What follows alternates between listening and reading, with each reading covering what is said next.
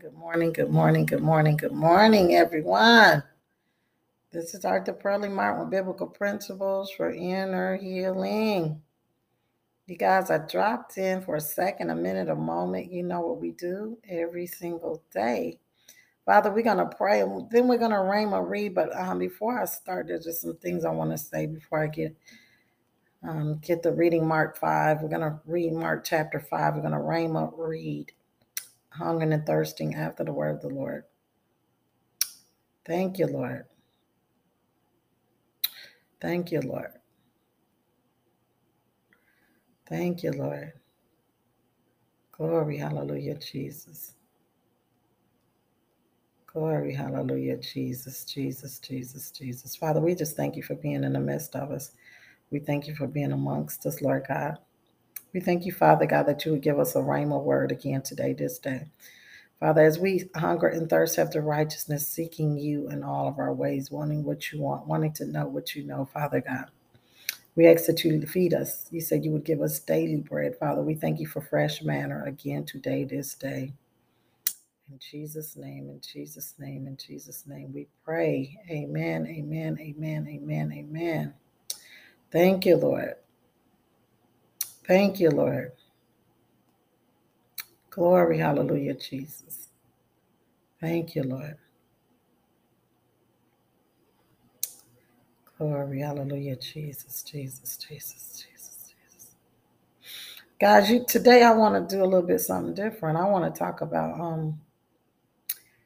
I just want to set the record straight on some things. I want to talk about I want to read just a little bit out of Genesis, just so we can set the record straight, so the spirit of confusion won't be able to bring all of his mess.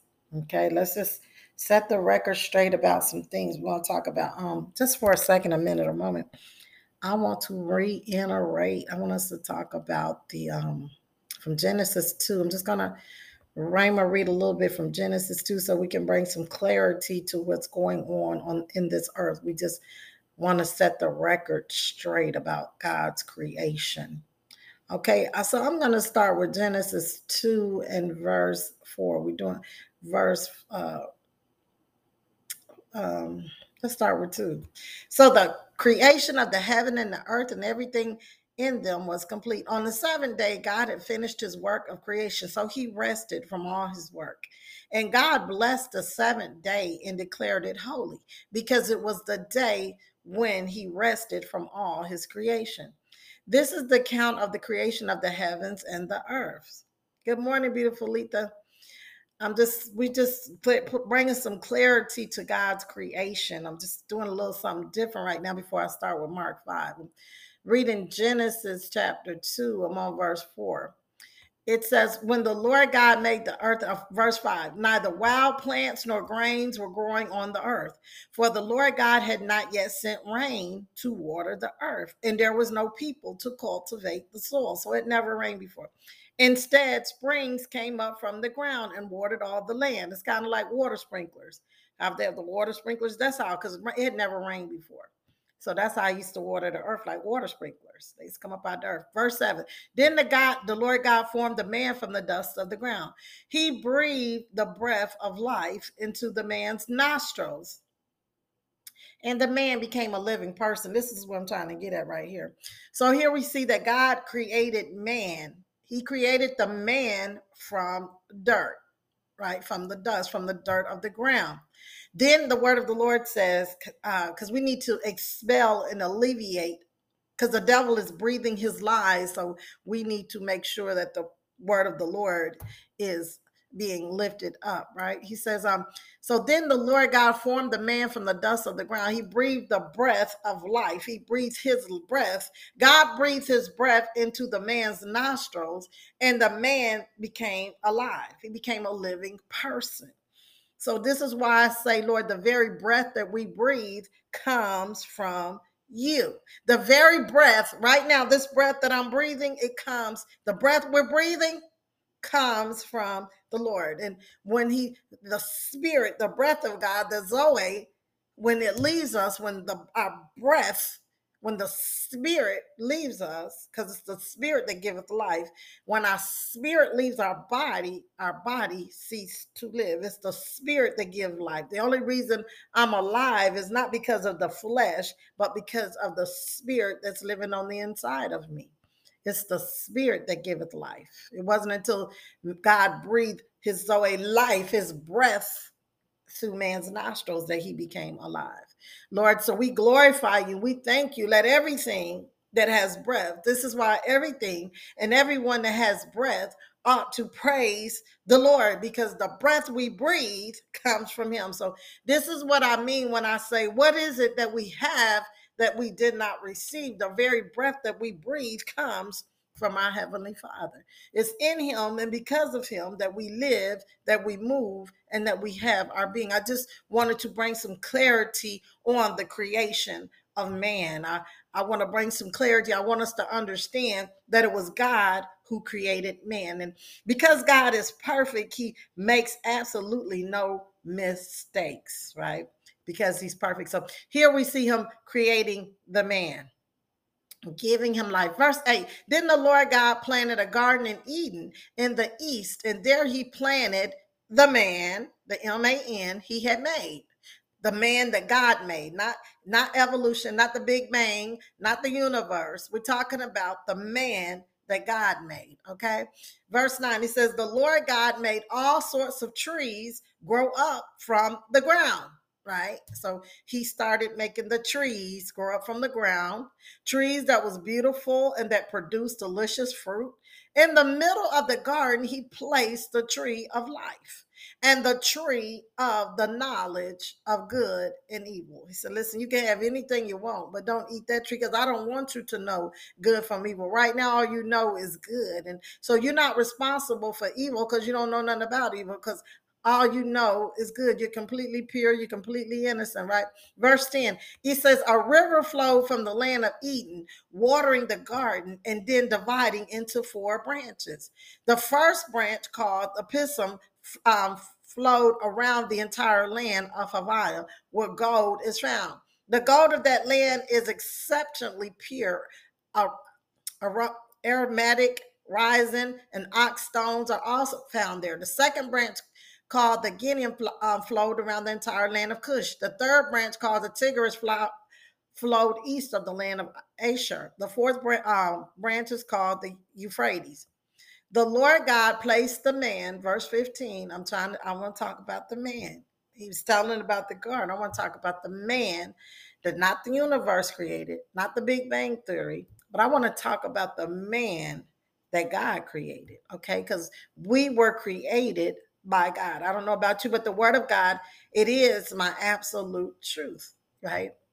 It's not just because I'm reading it, but I've experienced it.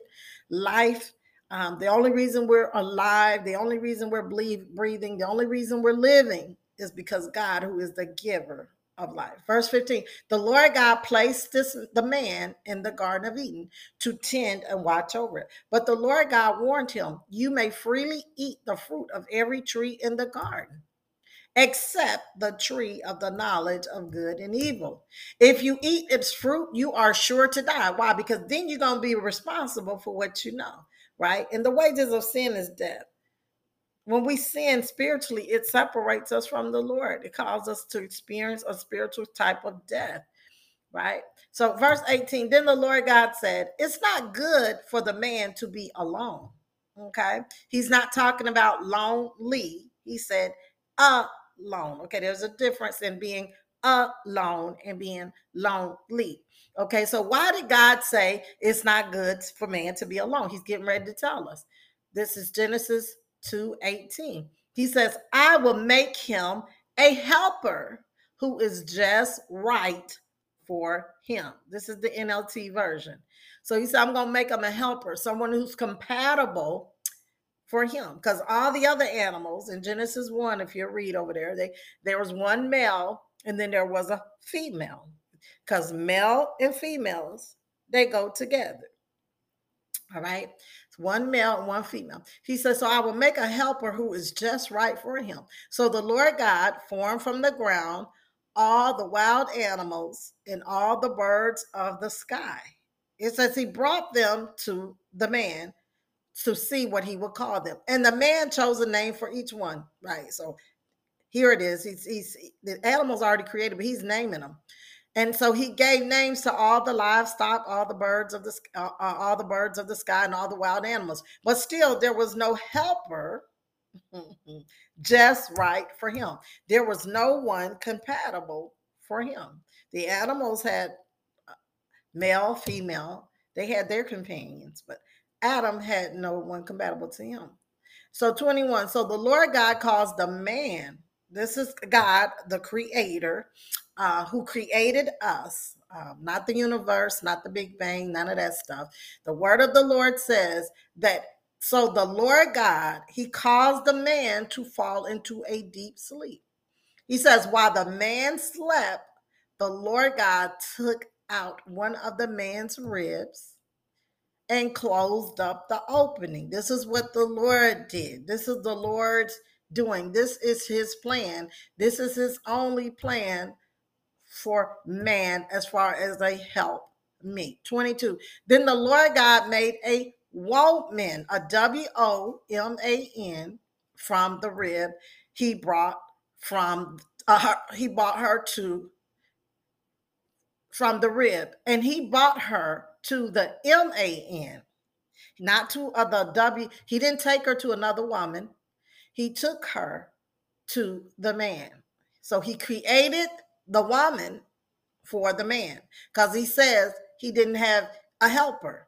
So he created one male and one female. Verse 23. At last, the man exclaimed, "This one is bone from my bone and flesh from my flesh. She will be called," it says she, SHE, will be called WOMAN, woman, because she was taken from man.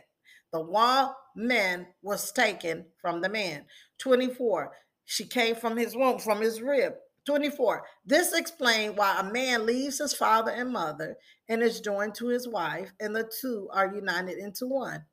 Now, the man and his wife was both naked, and they felt no kind of shame. Why? Because they was not aware of, they wasn't doing anything wrong. There was no sin. Sin makes us sin causes us to be sin conscious. So verse 3, so they was innocent. It's like a newborn baby. A newborn baby is not aware of themselves when they're naked. They're completely innocent. They're not trying to do anything. They're not trying to seduce anyone. They're just completely innocent. They're carefree. Their hearts are pure. Their motives is pure. They're kicking the legs because they happy. When they ain't got no clothes on, they running through the house. It's completely innocent for them. You see what I'm saying? But that's how they were. They were like pure, like newborn babies. They were completely innocent. There was no sin. Sin had not yet entered in. Okay, it says the serpent was the shrewdest of all the wild animals the Lord God had made. One day he asked the woman, because God created one male and one female, right? This is God's plan. This is God's only plan. And my purpose for this is to say, God did not make any mistakes. God is a perfect God, and God was not confused when he created you. So if we're having identity crisis, and we're saying things like, I was created like this, I was born like this, I want you to know that the devil is lying to you, because God was not confused when he created man. He specifically, and he built a woman, so he put details into her. He carved her out breasts and hips, and the woman is made different from the man. He did it on purpose. Okay, so he's not confused. God was not confused when he created you. And I know we like to, the word of the Lord is not like a buffet. We cannot pick and choose what we want to do. We cannot, well, we're gonna pick this part out, but that part ain't true. That's perverted. That's the that's the devil. That's what he does. He takes the word and he twists it, right? So verse 3 says the serpent was the shrewdest of all the wild animals the Lord God had made. One day he asked the woman, did God really say you must not eat the fruit from any of the trees in the garden? Here he comes with his voice of doubt. Same thing he does to us, right? When he comes to our mind with this doubt and unbelief. Verse 2, of course we may eat from the trees in the garden, the woman replied. It's only the fruit from the trees in the middle of the garden. So she knew the word. She was well versed. I mean, she was a Bible believing. She carried her Bible. She studied her Bible. I'm just bringing it into today's content. I'm just bringing it into our world because you got to be able to see yourself in the text. So otherwise, you'd be like, well, what does this have to do with me? It's just a good story. So let's bring it to reality because the truth of the matter is there's nothing new under the sun. The situations and circumstances may be different. We're no longer riding on donkeys. We're driving cars, okay? But the spirit is still the same. Demons don't die. These demons that was back then are still here today. They're still here roaming the earth, going about like a lion, seeking whom we can devour. That serpent, he's still telling us God really didn't mean it that way. Now, you've taken it too far. Did God really mean that he created one male and one female, or did he make a mistake when he created me? Because the devil tells people that I was born to be a man when I'm a woman, and I was born to be a woman when I'm a man. And we know that the devil, we're going to find it. The word of the Lord says that the devil is the author of confusion. And so when we're having gender identity, when we don't know who we are, just because you think something to be true does not make it true. We can look in the mirror and see that if I have breasts, then I'm clearly a woman.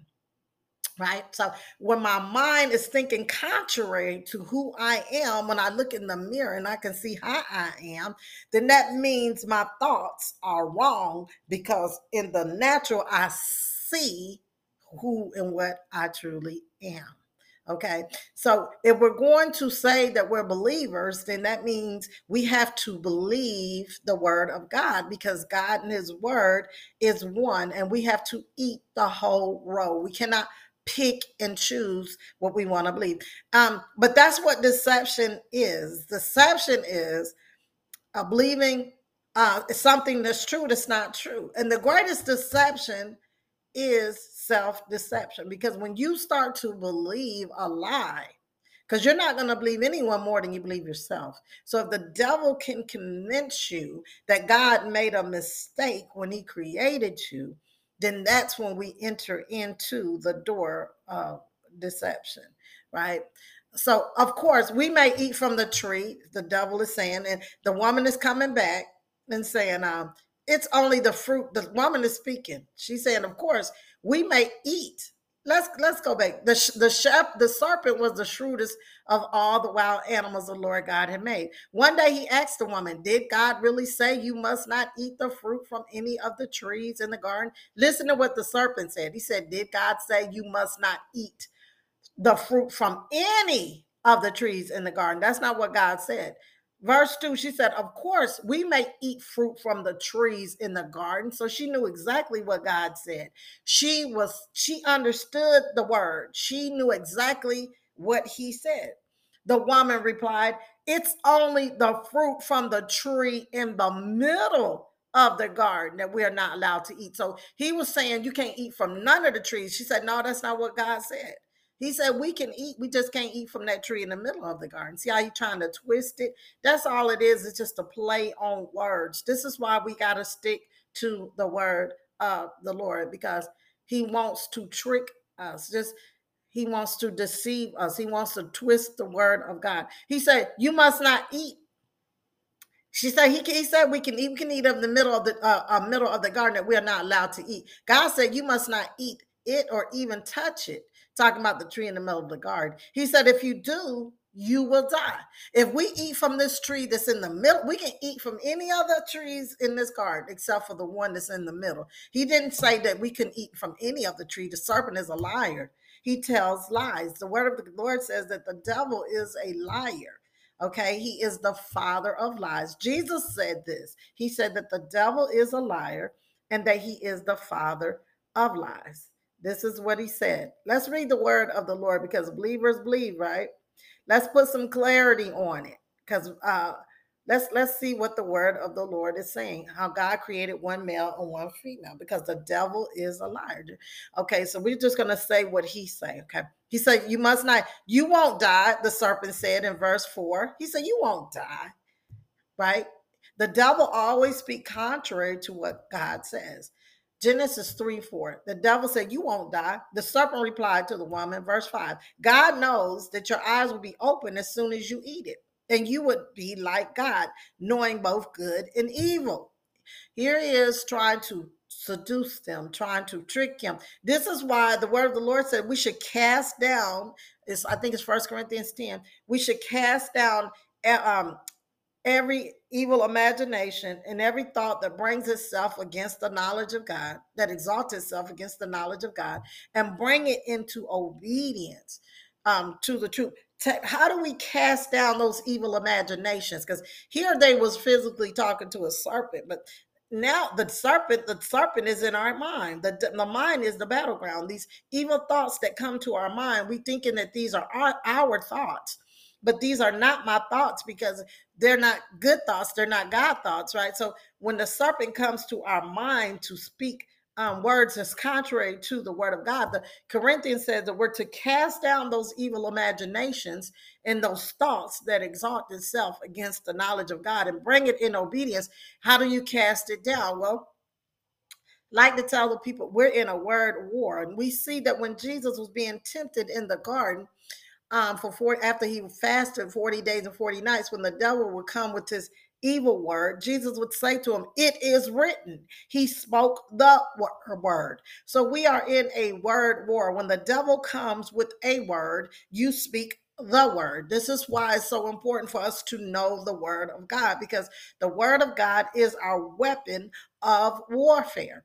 And when we don't know the word, it's like being in a spiritual war with no weapon. And this is why we're living defeated lives as believers, because without the word, knowing how to take it and use it as a javelin, like the two-edged sword that it is, when the devil come, we're sitting here and feeling defeated because we're not even aware that it's him. We're thinking it's our thoughts when the thoughts are contrary to what God is saying.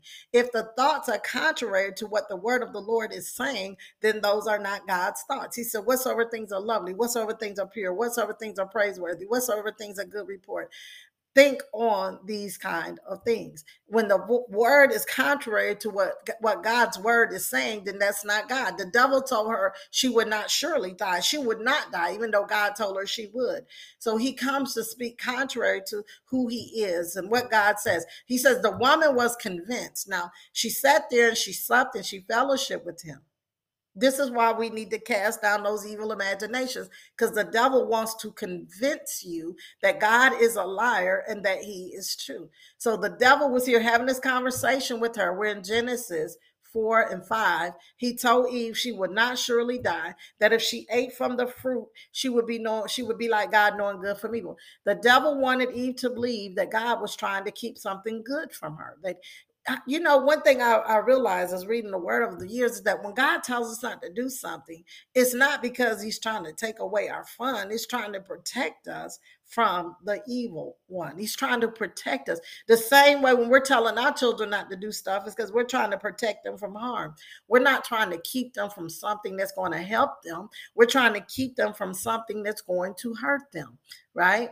So the serpent convinced her that God was a liar and that he was true. So verse 6 says the woman was convinced. She saw that the tree was beautiful. Now here's when deception comes in, because when we have knowledge of the truth, but we refuse to believe the truth, then we open ourselves up to this spirit of deception, right? So now I no longer believe God. I don't believe what God says is true, because she was convinced. And so she said, now she began to look at it in a different way, because she no longer believes the truth. So now she's into deception. So she saw that the tree was beautiful. I looked at him and he was just beautiful. It's like spiritual. She was getting ready to commit spiritual adultery, because she turned away from her first love to follow the deceiver. She saw that the tree was beautiful and his fruit looks delicious. He is really fine and he looks delicious, you know. And she wanted the wisdom it would give her, not knowing that she was already like God because she did not know her identity. And when we don't know our identity, the serpent will be able to trick us out of the truth also. We don't know who we are in Christ and we don't understand what the word of the Lord is saying. And if we don't hold fast to the confession of our faith, continue to say what the word of the Lord is saying, continue to cast down those evil imaginations and those thoughts that are contrary, that exalt itself against the knowledge of God by saying, when the devil say his word, we say the word. Jesus said, it is written. The devil said, you can't do this. Well, the word of the Lord tell me I can do all things through Christ who strengthens me. This is a word war. Okay. Then she gave some to her husband. Not only did she eat, she said it's going, and she wanted the wisdom it would give her. So she was in pride too, because she wanted to be wise like God, not knowing already that she was created. She didn't know, she forgot, she didn't know she was created in his own image and his own likeness. And I like to say, what an honor and a privilege to be created in God's image and to be created in God's likeness. So she wanted the wisdom it would give her. So she took some of the fruit and ate it. She took it and she said, this evil thing can bring me something good. So deception calls good evil and evil good. God told her it wasn't good, but the devil convinced her that it was good. And so when the devil starts, when you're around people and they call good evil and evil good, just know that they're operating under the spirit of deception, the same spirit that tricked Eve out of the truth. Good. God said it was evil. She said it was good. It looked delicious. It was beautiful. God said it wasn't beautiful. She said it was beautiful. She began to consider the benefits, not realizing, understanding that death was attached to it. She didn't consider the consequences of her sins, even though God had already told her and warned her ahead of time, warned them ahead of time what would happen if they did eat. And it's the same way warning becomes before destruction. The Lord is even now, good morning, Michelle, where Raymond reading Genesis 3, Genesis 2. Even though God warned us ahead of time of the consequences of sin, but she did not believe it. Eve did not believe the word of the Lord. And it's the same thing with us. When we doubt God and we don't believe God, then we sin against God. And that's all it is. So what is the sin that leads to sin? The sin that leads to sin is doubt and unbelief. When we don't believe God, we open ourselves up to the spirit of deception. This is what's going on with Eve here. So not only did Eve eat after God told her not to eat from the tree, she wanted the wisdom that would give her. So she took some of the fruit. Verse 6, Genesis 2 and 6. And so, and it would give her, she took some of the fruit and ate it. This is NLT, New Living Translation. Then she gave some to her husband. So it wasn't enough that she was deceived, but she turned and she gave it to her husband. That means he was standing right there the whole time. His wife was being attacked by the devil. He just stood there and watched her go through oppression, depression, to be tricked and deceived by the devil, and then say nothing, because it says then she gave some to her husband who was with her. The word of the Lord said he was with her. So he was there when this was all going down. He was there when she was conversing with demons. He was there when she was practicing the witchcraft. He was there when she was oppressed and depressed. Dealing with hallucinations and all this kind of stuff. He was there when it was happening to her. Then she gave some to her husband. Remember, God left him in charge. He already told him not to do it. He gave her some to her husband who was with her. Now, and he ate it too. So listen, now she ate first and nothing really happened, right? She ate and nothing happened. But let's see what happened when Adam ate. And verse 7, so she gave it to him and he ate it too. And at verse 7 says, and at the moment that he ate, it was when he ate. It wasn't when she ate. It was at that moment their eyes were open. and they suddenly felt shame at their nakedness. And this is what sin does. Sin causes guilt and condemnation. It caused us to be aware of what we do. They felt.